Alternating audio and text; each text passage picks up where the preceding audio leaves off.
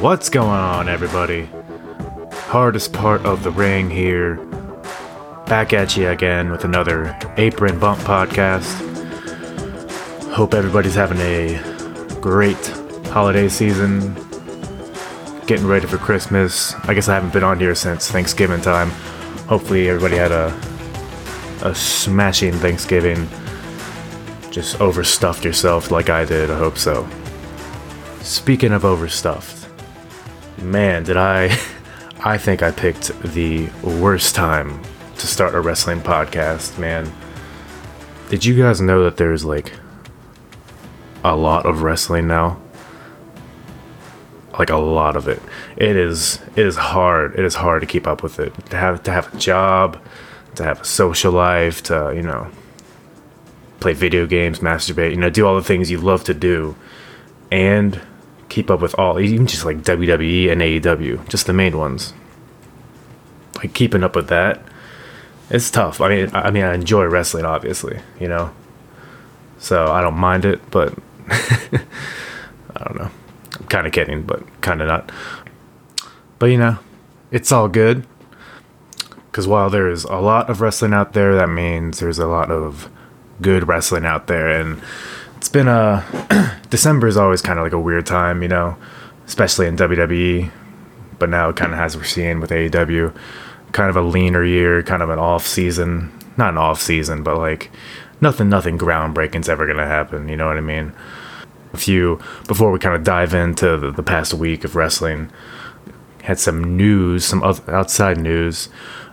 John Morrison appeared on The Bump the past 2 weeks, actually.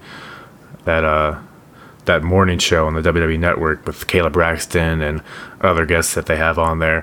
Which, by the way, I haven't been watching The Bump, but I mean that show looks pretty.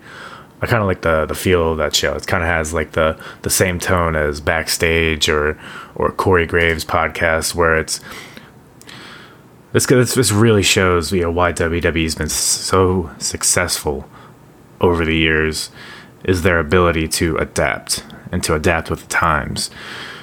We have all these the dirt sheets, we have social media, we have the backstage sources giving me the scoop on all this stuff, and WWE's kind of gotten ahead of that with their shows that break the fourth wall a little bit. They're kind of outside of the kayfabe universe of WWE. They kind of toe the line of scripted, unscripted. I don't know. I think it's pretty cool.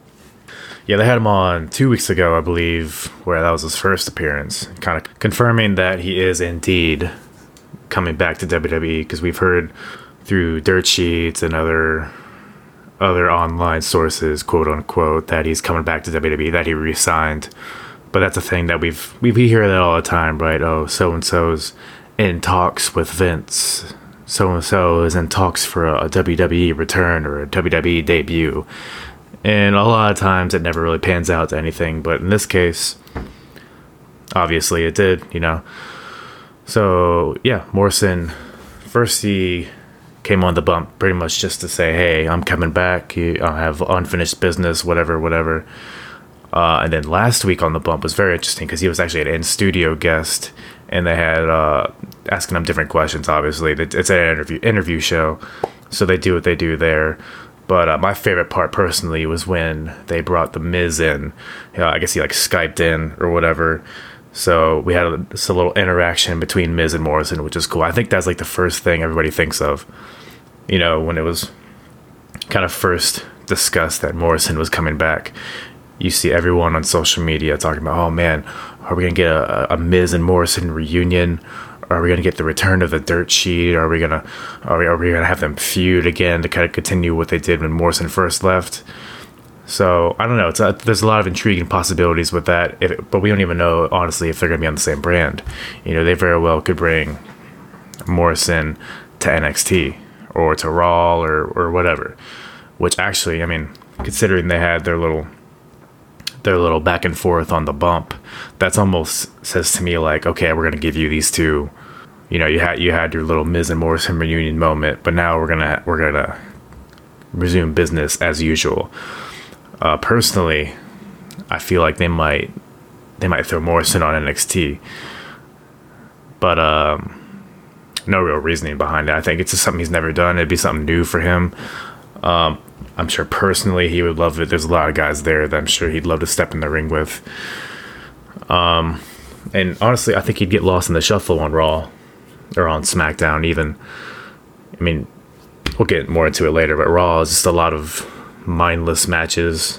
A lot of people getting lost in the shuffle already, as I can see. Or not even getting lost in the shuffle per se, but just not a lot of momentum being gained by anybody on Raw. So I would love to see Morrison on NXT, even though really, I mean, personally, I've always been kind of indifferent on John Morrison. I mean, he has a pretty decent run. I loved his matches with Ray, his matches with Jeff Hardy when Morrison was in the main event scene on SmackDown. Like that whole era of SmackDown he was in was pretty good. But otherwise, I mean, you know, I watched Lucha Underground, and that's where he made a pretty big name for himself outside of the WWE once he left. And at the point that I'm at least, because I'm around season 3, mid-season 3 or so, and it's kind of like you kind of see the quality dip, and that kind of coincides with when Morrison's, or Johnny Mundo, as he's known there, is kind of like the main focal point of the show. And I just don't know if he has the potential to carry a show, but I think he's a solid guy to have, you know, in the middle somewhere, or maybe challenge for the world title at certain points, maybe have little kisses with the main event scene. But I don't think he's like a face of a company guy, in my opinion. But still, it's cool to see him back. But we'll see. In other news, there were a few Hall of Fame announcements as well, which is pretty odd. I mean, it seems, I feel like they never do it this early. I feel like last year they might have done it around Royal Rumble time, but this seems super early for Hall of Fame announcements. I mean, I guess it doesn't really matter, but I guess tickets go on sale today, and I'm recording this on Friday, December 13th. So I'm sure they probably wanted to make some Hall of Fame announcements to kind of see who's on the bill for the Hall of Fame ceremony, so people can go ahead and get their tickets ahead of time. But, you know, it is what it is. So as far as the inductees go, first we have Batista, which I am stoked about. I always have loved Batista. I feel like he never really got his due when he was really like the top guy in the company, like, you know, late 2000s or so. I think he's super underrated in the ring. I think he has a great look. I think his character was always interesting to see. And I mean, he's gone on to have like insane success in movies, more success than I think anybody ever thought that he would have. I mean, you just think of the matches he's had with Undertaker, Triple H, Randy Orton, John Cena. I mean, he's been in there with a who's who of people. And I don't think people even really know the magnitude of the impact that he had, or the longevity that he had. So super happy for Big Dave. I think it is kind of weird. You know, you look at Evolution, right? It's weird that Batista is the second guy of that group to go in the Hall of Fame behind Ric Flair. And I know, you know, Randy Orton's still an active competitor, so they're not going to throw him in there yet. But I'm sure as soon as he retires, he'll get in there. And Triple H, I mean, shit, man. I don't know if they'll ever put him in the Hall of Fame as long as he's heading things. I don't think because you don't want to induct yourself, you know? You look like an asshole when you induct yourself into the Hall of Fame. So, I mean, I'm sure he will. Triple H in the next couple of years or so. Obviously, I mean, it's not even like a question. But, anyways, so I guess it's not that crazy that Batista's the second one of that group. But either way, happy for Batista. And who else? Who else is in the Hall of Fame but the NWO? So, and judging by the graphic that WWE posted, it'll be Scott Hall, Kevin Nash, Hulk Hogan, and X-Pac, which is a very bizarre kind of... I'm surprised they threw X-Pac in there. One, because he already went in the Hall of Fame with DX. Two, because there's other guys from the NWO that were in there longer than X-Pac was. I mean, I think Big Show, I think he joined the NWO before X-Pac and was in there longer, if I remember correctly. I could be wrong there, but I mean, I'm sure with Big Show, they probably wouldn't throw him in there on his own. And I guess X-Pac isn't maybe in their eyes, it doesn't have the merit to get in there by himself. So this is kind of a way to get him. I mean, he has 2 rings now, or he's going to once they induct him.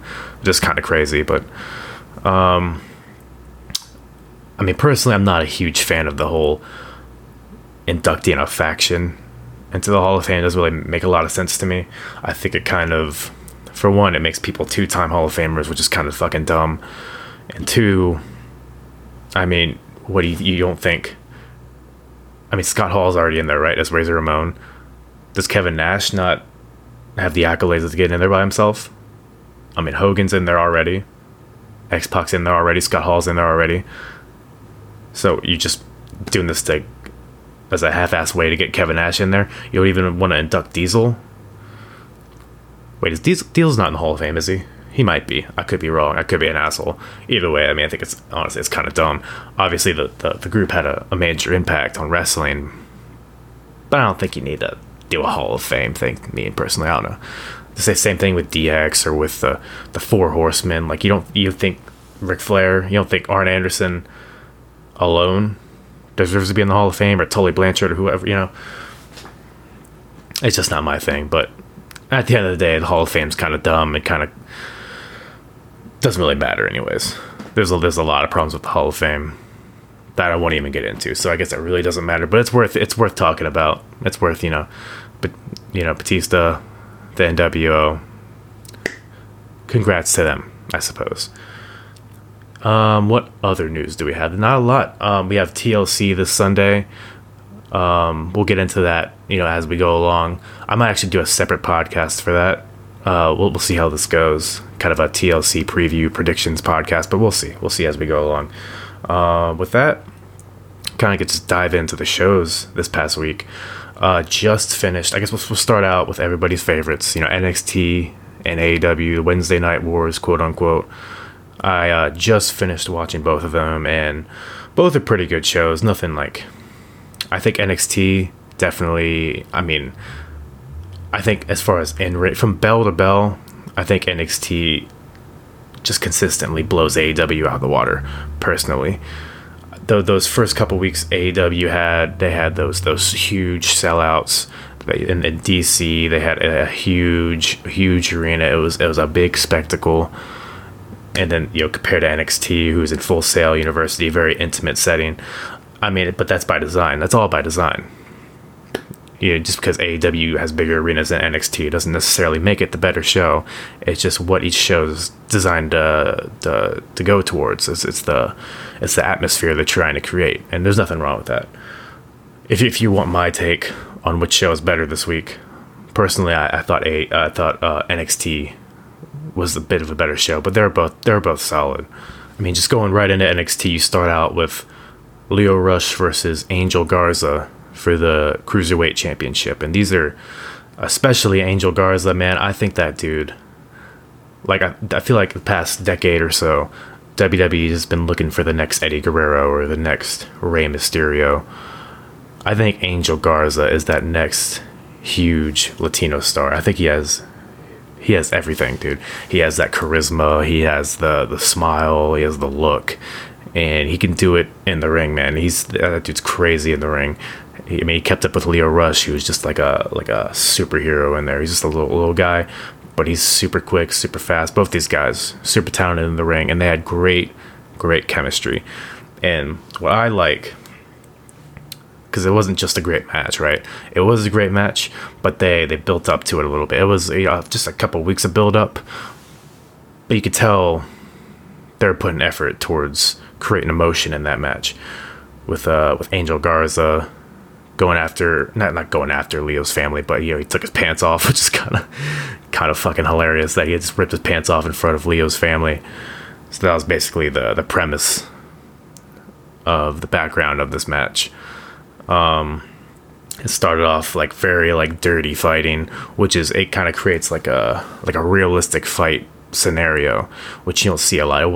They got into the wrestling, quote unquote wrestling of it later in the match, but I love them starting off with just fists, and it kind of looked ugly, and just because I mean there's a lot of guys that can do these flips and fancy maneuvers and chain wrestling and all that. And that's all great. But what makes wrestling great is the conflict between two characters, the building of the characters, the building of the storyline, and the execution of everything that's been building up. And I think this match was a great representation of that. It started out very emotional, very, very fast, very hard-hitting, and it just kept going. And ultimately, Angel Garza came out on top and won the Cruiserweight Championship from Lio Rush, which was, it was great to see. I mean, I will keep pushing Angel Garza till the day I die, man. That dude has it. He's going to carry that Cruiserweight division for however long he holds that title, and then whether he stays in NXT or he moves on to Raw or SmackDown or whatever, that dude's going to have a lot of success as long as he keeps his head on straight. So, good shit with that Cruiserweight title opening match in NXT. Some other highlights of the show, you had... So the Worlds Collide show, I guess, is Royal Rumble weekend instead of a takeover, which I think is pretty cool. I think NXT takeovers kind of deserve their own spotlight. And it's a bit of a fatiguing weekend when it's both takeover and a pay-per-view, personally, just in my opinion. But instead, they're going to have a Worlds Collide show at the end of January, and they're kind of slowly building that up with having an NXT versus NXT UK match on these NXT shows. They had it last week with, I believe it was, who was it? Fuck, I don't even remember. Oh, that's right, it was Cassius Ohno versus Matt Riddle. Cassius, a part of NXT UK, which, if you guys aren't watching NXT UK, I mean, I'll admit I'm a few weeks behind, but Cassius Ohno is doing pretty good shit over there. He calls himself the British wrestling genius, which is kind of funny because he's not British, but he claims that he's the best British wrestler in the world. It's great heel move, and his matches have been super good over there, and it translated to a great match here with Matt Riddle. I mean, this is like their 80th match, and Riddle's won every match, but it's fine. But this week we had Travis Banks versus Jackson Riker, which is like a whatever match. I mean, who cares about Gunner? Do you care about Gunner? I don't care about Gunner. Travis Banks got the win. Travis Banks also is kind of like a whatever guy. He doesn't really have a lot of character, at least that I've seen. It doesn't seem like he's really getting over with the crowd as much as they're trying to push that on him. But it was a fine match, I guess. It was short. It was good for what it is. And kind of pushed along this NXT versus NXT UK storyline that they're going into Worlds Collide. And then, obviously, you have the main event. Keith Lee versus Tommaso Ciampa versus Finn Balor. Great match. It was kind of short. It was a little shorter than I would have liked, but still a really good sprint of a match. Surprising to see Finn Balor come out on top, and surprising to see him pin Keith Lee in the middle of the ring. I don't necessarily have a problem with that, because the way it happened, it was a competitive match, and it kind of caught him. It was kind of an out of nowhere finish, so I don't think that hurts Keith Lee at all. I see a lot of people complaining that Keith Lee had all this momentum and he's not facing Adam Cole next week for the NXT title. But I think you can look at it two ways. You can look at it as a pessimist and say, oh, they're not capitalizing on his momentum, or you can look at it as an optimist and tell yourself, hey, maybe they're building up to something bigger with Keith Lee. Maybe they don't want Keith Lee to challenge for the title on a regular NXT TV episode. Maybe they want him to compete for the title on an NXT takeover, you know? So I'm not upset about it. And Finn Balor versus Adam Cole, you're never going to see me complaining about that match. It's going to be a good match. And then interesting heel versus heel dynamic. Kind of interesting to see. I'm kind of interested to see how it's going to turn out, because Finn Balor's kind of towed the line. You know, I mean, I can see it isn't really total line. He kicked Adam Cole in the fucking face a few weeks ago, but we'll see how this match goes. We'll see how they structure this match. But I'm all for it. I'm excited to see that next week. And then also super pumped to see Shayna Baszler versus Rhea Ripley next week. It's kind of like a mini takeover next week. I think they've built both title matches very well, especially the women's one. I think that's like a super match. As far as, you know, the women's division, NXT women's division is probably better than any women's division in wrestling, in my opinion. So it's going to be a good week next week. I think AEW's got a tall mountain to climb if they want to compete with NXT next week. I think they had a tall mountain this week as well. And they did their best. Yeah, so I guess we can go straight into to AEW this week. Started out with Jon Moxley. I love how they're building Jon Moxley. He's kind of this untouchable. I believe he's still undefeated, right? Or am I wrong? Pretty sure he's undefeated in AEW. Came out again, squashed some other. I don't even know what the guy's fucking name was. I don't even know if they ever said it, but it doesn't really matter. Beat him in like 5 seconds. Jon Moxley did. And so Jericho comes out, basically offers Moxley an opportunity to join the Inner Circle. I don't know, man. I think this kind of deal, I mean, he hands him the shirt. It just seems like a storyline that's been done to death. I mean, in wrestling in general, it's been done to death, but even just in AEW specifically, I mean, you had Jericho did this to MJF a few weeks ago, even though it was kind of a tongue-in-cheek kind of deal. But they also did it with Brandy Rose, or they're doing it with Brandy Rose currently, trying to get Chris Statlander to join her little stupid fucking group. I feel like there's been others too recently, but it's just a kind of, I guess I can't hate it. They're obviously building to a Jericho Moxley match in the future, and it seems like they're only doing pay-per-views like once a quarter or so, because their next pay-per-view isn't until the end of February. So I don't know if Jericho versus Moxley is the title match they have in mind for that, but if it is, they got a lot of time in between now and then, so they gotta have a slow build. So I guess it makes sense when you look at it that way. You know, they're gonna have is Moxley gonna join the Inner Circle? Is he not gonna join? Oh, he put the shirt on, he joined. Oh, he hit Jericho with a paradigm shift. Oh my God, he rips the shirt like that. If they do all that cliche shit, then I'm gonna be very disappointed. But if they want to be an alternative to WWE, hopefully they'll find a different path to take than that. But you know, Jericho, Moxley, we've seen it before in WWE, and it was pretty lukewarm. But I think they're two different people now. Their characters are built to an extent to where a match between them would mean something. So that could be something I would get excited about. I'd look forward to that match that they're obviously building towards in the future. So you had that little deal there. You had Moxley, so Jericho gave Moxley the t-shirt, right? And he had it hanging over his shoulder, and then Moxley's looking into the camera. I think Moxley, he's even yeah, we've seen this storyline before. We know where this is going. So I thought that was a little funny detail that happened there. Then you had the Butcher and the Blade versus Cody and QT Marshall. I don't know who the fuck QT Marshall is, but that dude was over like a rover in this match. And Cody, Cody does what Cody does. Everybody loves Cody, and even Butcher and the Blade. People were kind of confused as to why Allie's all of a sudden this evil bunny wearing leather. And I'm not familiar at all with Butcher and the Blade. Apparently they're pretty big on the independent circuit, but I love their look. I think they have a cool, unique look. And in the ring, they seem to be able to go in there as well. So I'm a big Butcher and the Blade guy nowadays. We'll see where that goes, though. I feel like everything surrounding Cody storyline-wise is kind of convoluted, and because you have his wife, he's trying to separate himself from his wife, but not really. And then you have Butcher and the Blade, involved with him, and then you have. But again, this is similar to Jericho and Moxley. They're obviously building to Cody versus MJF. So you can't. They're not rushing it because they probably want that on the next pay-per-view.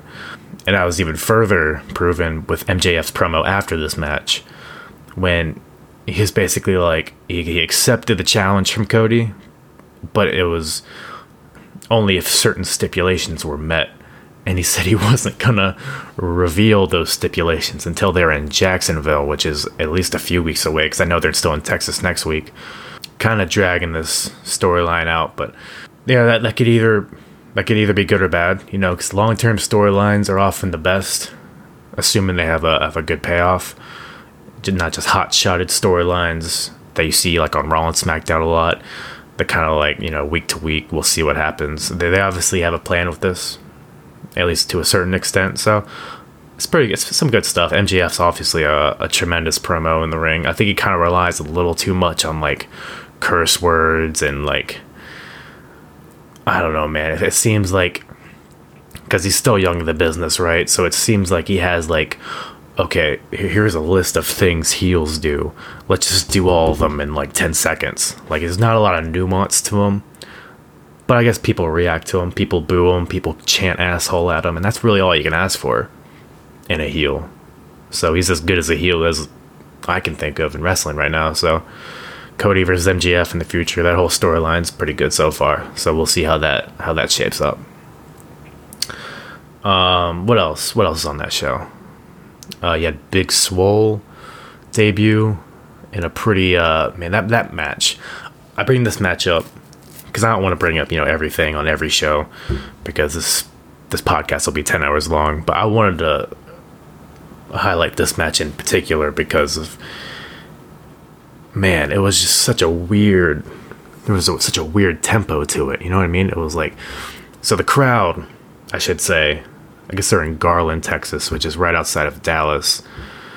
And, man, there was a lot of empty seats. I'm sure you guys have seen pictures that people have posted online of how many empty seats were there. Even though Cody will tell you they're at 80% capacity or whatever. But, man, it was empty, and it was pretty quiet at certain points. And it was almost peak quietness during this women's match between Emi Sakura and Big Swole. And dude, I'm not super familiar on Emi Sakura's history, but I understand she's a veteran in the sport, and she's done a lot for wrestling, for women's wrestling in Japan and elsewhere. I understand that, but man, the whole Freddie Mercury deal, the mustache and the music, and her like bringing the mic in the ring during the match and like singing into it during an abdominal stretch, like, I don't know, man, it just doesn't work for me. And it was just a weird, I don't know, it just took the wind out of the match when she, like, that one spot, like I said, she had Big Swole in a hold, but she had to like go grab her mic, and the whole deal with like distracting the ref and all that, it was very awkward and slow, and it just didn't work. Hopefully AEW will figure out their women's division eventually, because so far it's been a whole lot of garbage. I mean, that's exemplified by Brandy Rose and her little deal that nobody likes. Everyone, I mean, it's some of the most cringeworthy shit, dude. But it's weird because like Brandy's character is like, she's confronting that, right? She's confronting the online backlash. She's gotten behind it. She thinks she's interesting by doing that, but she's not. She's just kind of confirming what everybody's saying. I don't know. Well, we'll see how that ends up. Maybe it'll be one of those things that's like, it's like a car crash. It's so terrible that you have to watch. It's, maybe we'll find entertainment in that way. But so far, the women in AEW aren't doing it. I don't know. It's not necessarily their fault. It's just kind of how the lack of storylines for anybody outside of Brandy Rose, it's kind of neutered that whole division. It's kind of given them no platform to even work on. But we'll see. We'll see how that turns out. I guess really the other big thing on AEW was the main event, Young Bucks versus Pride and Powerful. It was a fine match, I guess. Apparently Nick Jackson had the flu like all day. I think Matt tweeted that like Nick was on the floor like dying basically from a flu, and then went out and had that pretty good match. So good on Nick if that's true. I mean, I'm sure it is true, but you know what I mean. But just classic Young Bucks style match. A lot of spots, a lot of choreographed, high spots and little deals there. But they all worked hard out there. I guess it's kind of I guess it's the blow off between those two teams. Kind of seems like a weak blow off to me, but who knows? This is a fine match, I guess. But yeah, as far as NXT versus AEW this week, I'll definitely have to give the nod to NXT. Just overall, from top to bottom, I think it had the stronger show. With that, I think it's time we move on to the quote-unquote main roster shows of WWE Raw and SmackDown. So, man, TLC just like snuck up on me. I had no idea it was this Sunday till like a few days ago. Probably because, they didn't announce any matches, so maybe it's not my fault that I didn't know. But yeah, I guess instead of going through Raw and SmackDown individually, because Raw and SmackDown are kind of, they're very skimmable shows for the most part. There's a few highlights there, here and there, but I think we'll just kind of dive into TLC and what we're looking at right now, and then kind of go from there. So right now, as I'm recording this, there are 6 matches announced. I'm sure, because I'm recording this before SmackDown tonight, so they may or may not add certain things, and they might add some pre-show matches the day of, like they typically do. But so far there are 6 matches announced. Guess we could start with so New Day versus Revival. We've seen that match a bunch of times, but I think if they give appropriate amount of time on this stage, New Day and Revival is always going to be at least a good match, potentially an amazing match. So for the SmackDown titles, definitely looking forward to that. I'm not a big fan of the belts kind of flipping back and forth. I think they do that for the sake of increasing the amount of reigns that people have with the championship, which is like a huge pet peeve of mine. To me, it just the number of reigns is just indicative of how many times you've lost the belt. Like, yeah, New Day's they're 7-time tag champions, but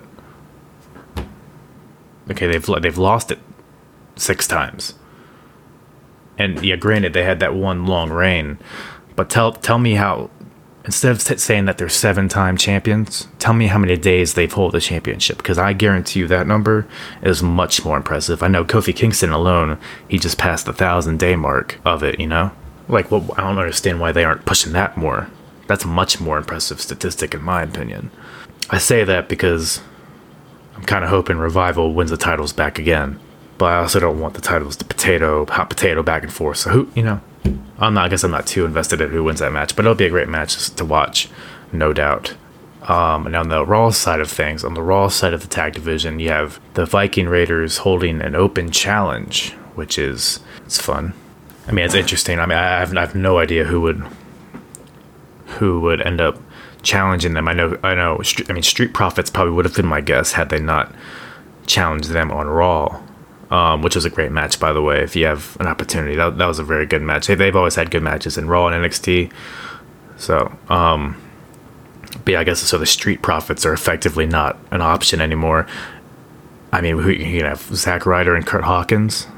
I mean, I honestly, I can't, on top of my head, I don't even know who's on Raw as far as tag teams go. I don't think they have a lot of depth over there, so it could be a potential new team. It could be like 2 singles guys that aren't on TV now. Maybe they'll pair them together and create a new team, or maybe it'll just be like a team from NXT or whoever. So I'll always love a good open challenge. It's nice to have that unpredictability to it. Let's see here. You have a tables match between Rusev and Lana. Sorry, not between Rusev and Lana. I wish it was between Rusev and Lana. A tables match between Lashley and Rusev. I don't know, I guess this is a blow. Is this the blow off to this match? Probably not. They're probably gonna keep going this for a few months. I guess it's a tables match because Rusev put Lashley through a conference table on Raw. I suppose. I guess that's the build to this. It feels like this is such a blood feud. It's weird that you have a match where the winner just has to go through a table. I don't know. I feel like this warrants a TLC match more than other matches on the card, but it'll be fun, I guess. This whole storyline's fun. I mean, it's stupid at times, but people long for that Attitude Era style storyline that they had back then, and I think this kind of is along that same line. So it's dumb fun to watch. You can have your wrestling on the show, but every once in a while you just want some levity and you want some ridiculous storylines like this. So as long as they don't drag it on too long, but we'll see. So yeah, Lashley, Rusev, tables match, Nito, Burrito. And then Bray Wyatt versus The Miz for the Universal title. Not The Fiend versus The Miz, but Bray Wyatt, which is a interesting little dynamic that they threw in there. So yeah, I'm looking forward to how they handle Bray Wyatt, like just Bray Wyatt the man as just a straight up wrestler in the ring. You know, is he gonna wrestle in that sweater, that red sweater he has? I hope so, because you know, Miz versus The Fiend, I think that's kind of initially what people were thinking they were going towards with this, and I don't see how that would end up being anything other than just a squash match. But you had the fact that it's just Bray Wyatt. I mean, maybe that adds a sense of vulnerability to his character. That adds a sense of, oh, hey, maybe Miz can take advantage of him while he's at his weakest state.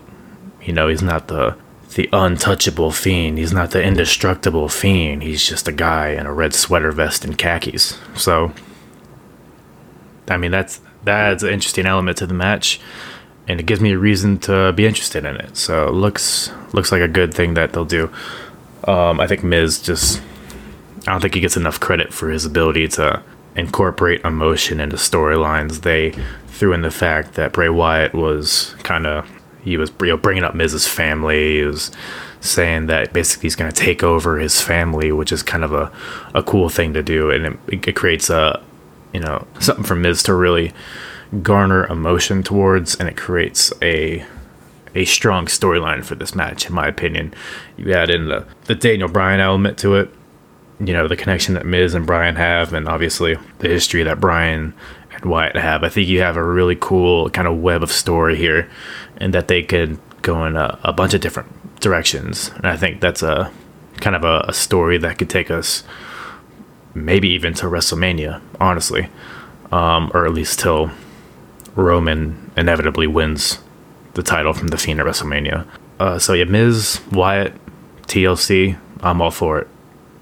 Then we have, as of right now, we have 2 TLC matches. The first being a women's tag team championship match with the Kabuki Warriors taking on Charlotte and Becky Lynch. I mean, I'm glad to see that these tag titles are finally getting some spotlight, especially considering that it is Asuka and Kairi Sane that are holding them, who are 2 of the most talented women on the roster right now. And I love I don't like that their heel turn wasn't really kind of stated, you know. It was kind of just like a gradual, you know, they were baby faces one week, and then Asuka sprays Miss, so I guess that means she's a bad guy, I guess. And it was kind of a question for a few weeks, and then they have solidified it over the past few weeks that they're heels. But regardless how they got there, they're here now, and I love it. I think they both, you know, these 2 crazy Japanese chicks who aren't speaking English to us, you know, they're just ranting in Japanese at the camera. I think it's awesome. I think their whole presentation, their music, their makeup that they wear, the style that they have in the ring. I mean, the way that they just beat the shit out of Becky last week on Raw was phenomenal. I'm not a huge fan of Charlotte and Becky teaming, even though they've done, you know, the best that they can in explaining it. You know, Charlotte had a handicap match against the Kabuki Warriors, and then the next week Becky did. So I guess the way they got there is logical. You know, they're not friends. They don't like each other, but they have a common enemy. So I suppose it works, but like, hopefully it just doesn't lead to a long-term team between Charlotte and Becky, because after all the shit they've been through, it would just be a spit in the face to long-term storylines, to longevity, to continuity. It would undermine continuity, and there's a lot of other talented women on the roster that are tag teams that aren't getting any spotlight. And I think this TLC match, what this does is it puts a spotlight on the women's tag team titles. It also gives it a bit of prestige. So ideally, if the Kabuki Warriors are to defend these titles in a great match, then at that point you could have somebody like, I don't know, the Iconics, or somebody like Fire and Desire, or maybe Carmella and Dana Brooke, or whoever it is. They could insert themselves into the tag title picture, and it could actually mean something, because those titles would have a lot more weight behind them. People might not like Becky not defending the title at this pay-per-view, but at the end of the day, we have 3 different women's championships on the roster, and you can't have all of them happening in parallel and have them all be effective storylines. So I like the way they're kind of going about it. I just hope they don't go on too long with this, because I understand, you know, the whole premise of it is that Becky wants to collect her debt because Asuka beat her at the Royal Rumble, so she kind of wants revenge for that. But I hope, in my mind, I think the Kabuki Warriors need to win this match, and I think they need to move on to a new team to defend those belts against. Another TLC match. The other TLC match is Roman Reigns versus Baron Corbin, and I know people give Baron Corbin a lot of shit, right, for whatever reason, but he's a great heel, and I don't think you can discount that. I think people boo him, people don't like him, and that's a hard thing to be in today's day and age, because people love to cheer the bad guys because they think it makes them ironic and cool when they do that. But people don't cheer Baron Corbin, people actually hate him. And especially with this King gimmick, it makes him so much more obnoxious. I mean, he doesn't do it as well as like a King Booker or anything like that. He's kind of like, I don't know. It seems like he's not really committing to it as much as he should be. But I think he's doing a great job of being just a dickhead. You know, pouring dog food on Roman Reigns as he's handcuffed to the ring post. I think like that kind of shit, it's fine. I mean, it's not going to be something that I look back on a few years from now like, oh, that was some great shit. But it's effective for the purpose of this storyline. At the end of the day, it's just another notch in Roman Reigns' belt on his way to challenge Bray Wyatt for the Universal Championship. So it doesn't really matter in the end. I think, you know, Baron Corbin is a lot more capable of having great matches than people give him credit for. Same with Roman Reigns. And I think these two in a TLC match setting could be pretty entertaining. So yeah, definitely looking forward to that match. I think I said earlier there were 6 matches announced. I could be wrong on that. I could be just making stuff up, or I might be just remembering matches as I go along. But I forgot to mention earlier Aleister Black versus Buddy Murphy. I don't know how I forgot that, because that's literally like the match I'm looking forward to the most. I think if these guys get a good amount of time, I mean, this could steal the show easily. Both their hard-hitting striking styles. You know, Buddy Murphy's kind of like a bootleg Kenny Omega, and then you have Aleister Black, who is, in my opinion, one of the most talented guys on the roster. I think he brings a whole new style to WWE. You know, no one's doing that pure kickboxing style, not as well as Aleister Black does, at least. But yeah, it should be a hard-hitting match. Should be hella entertaining. I just hope that they do, whoever wins, you know, however this match ends up, I hope they capitalize on it, because wrestling for the sake of wrestling is fine, but you're not connecting them to the audience. I don't think either of these two guys are really particularly connected to the audience. You have Buddy Murphy coming out and squashing R-Truth, they're squashing fucking Matt Hardy, and then you have Aleister Black pretty much doing the same thing with Tozawa this past week, or whoever he's facing. So we're not getting a lot of reason to care about these two, which is unfortunate. But I hope this match is a barn burner, and I hope they can capitalize on it. Maybe they have more matches down the future. Maybe they expand on the storyline that they got right now. Because at this point, I think the extent of the storyline is that Buddy Murphy knocked on Aleister Black's door. And I think that's pretty much the end of it. So hopefully they expand on that, and hopefully they do a better job of building their personas on screen and giving us reason to care about it, because as of right now, there's not a lot. That being said, it's going to be a great match physically. I just hope it's not a dead crowd that they're performing in front of. And I believe that is all that is officially announced as of right now.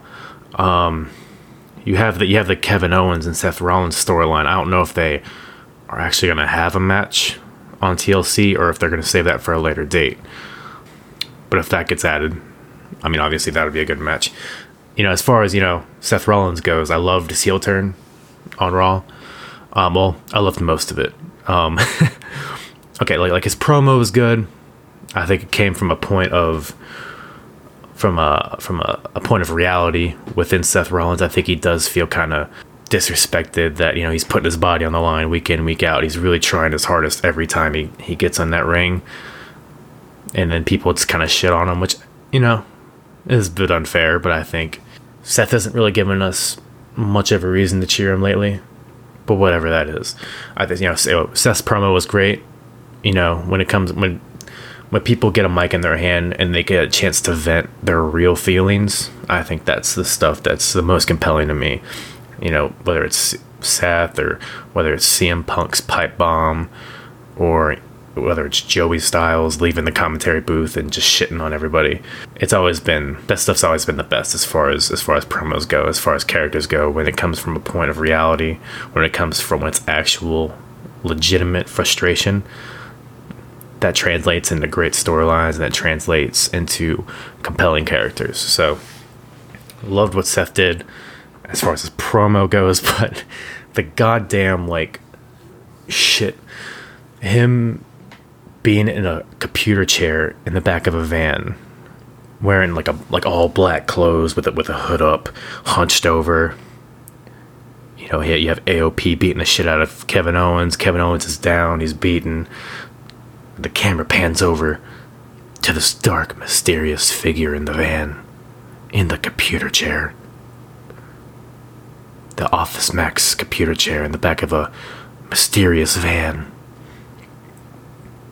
And then the figure that's sitting in the chair awkwardly tiptoes around because it's a very confined space and it's hard to spin a chair in that kind of environment. And he just slowly looks up. And so dark and mysteriously unveils his hood. My God, it's Seth Rollins. And you see the fucking dumb look on Seth's face. I don't know, man. It was kind of corny to me. Kind of corny is an understatement. But, the follow-through was good. And hopefully it continues to be compelling TV and not just more cornball shit like that. Overall, it was good, but that stupid reveal in the van almost ruined the whole thing for me. But yeah, I don't know if Seth and Kevin will have a match on TLC, but they're obviously building to that in the future. Kevin Owens has a ton of momentum behind him. I think he's pretty much where Seth was this time last year, where he was like the golden boy. Seth was. Everybody loved it. He was having great match after great match every single week, and I think Kevin's kind of in that spot now. I think everybody loves Kevin Owens. I think he's finally got this babyface turn that he deserves, because I think he's just an entertaining guy. He's obviously great as a heel, but I think that had run his course for the time being. I think it's good for a hiatus for that part of his character. I think he's just he's a relatable guy. I don't like to compare him to Stone Cold. I don't like to compare anybody to Stone Cold. But in terms of just being a relatable character, Kevin Owens has that. And I think that's going to translate into people really getting behind him. And I think going into WrestleMania season, I think you'll see Kevin Owens high up the card. Maybe not challenging for the title, but maybe. I could see Kevin Owens winning the Royal Rumble and challenging Brock Lesnar. I think that'd be some good shit. I'd rather see that than Brock Lesnar versus Tyson Fury or whatever they plan on doing. Plans change. They might have a plan today, but tomorrow could be completely different. I think if Kevin Owens keeps up his momentum that he has now, I think they'll have, just like Kofi last year, I think they'll have no other choice but to cater their plans towards what's successful, and what's successful is Kevin Owens and how people are getting behind him. So yeah, TLC, kind of a sleeper pay-per-view in my opinion. I think it's going to exceed a lot of expectations people have for it, especially considering matches weren't announced till like a week before. But I think it's going to be a great show. I'm excited for it. I'm definitely going to be tuning in. And I'll be back on here, hopefully, shortly afterwards to give my reaction to it. So yeah, I think that pretty much covers it for this week. NXT, AEW, both good shows. Pretty much good shows all around the horn. And then obviously building up to TLC. So yeah, we'll see what happens. We'll see what happens this Sunday. And I'll be on shortly after to give my takes on it. Stay tuned. I'll wrap this podcast up now.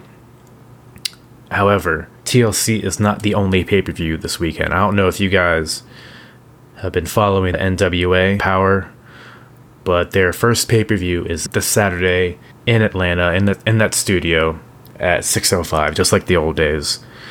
NWA Into the Fire. It's a pay-per-view this Saturday, and that is something that I will definitely be watching, and that is definitely something that I'm interested in. So stay tuned for more on that.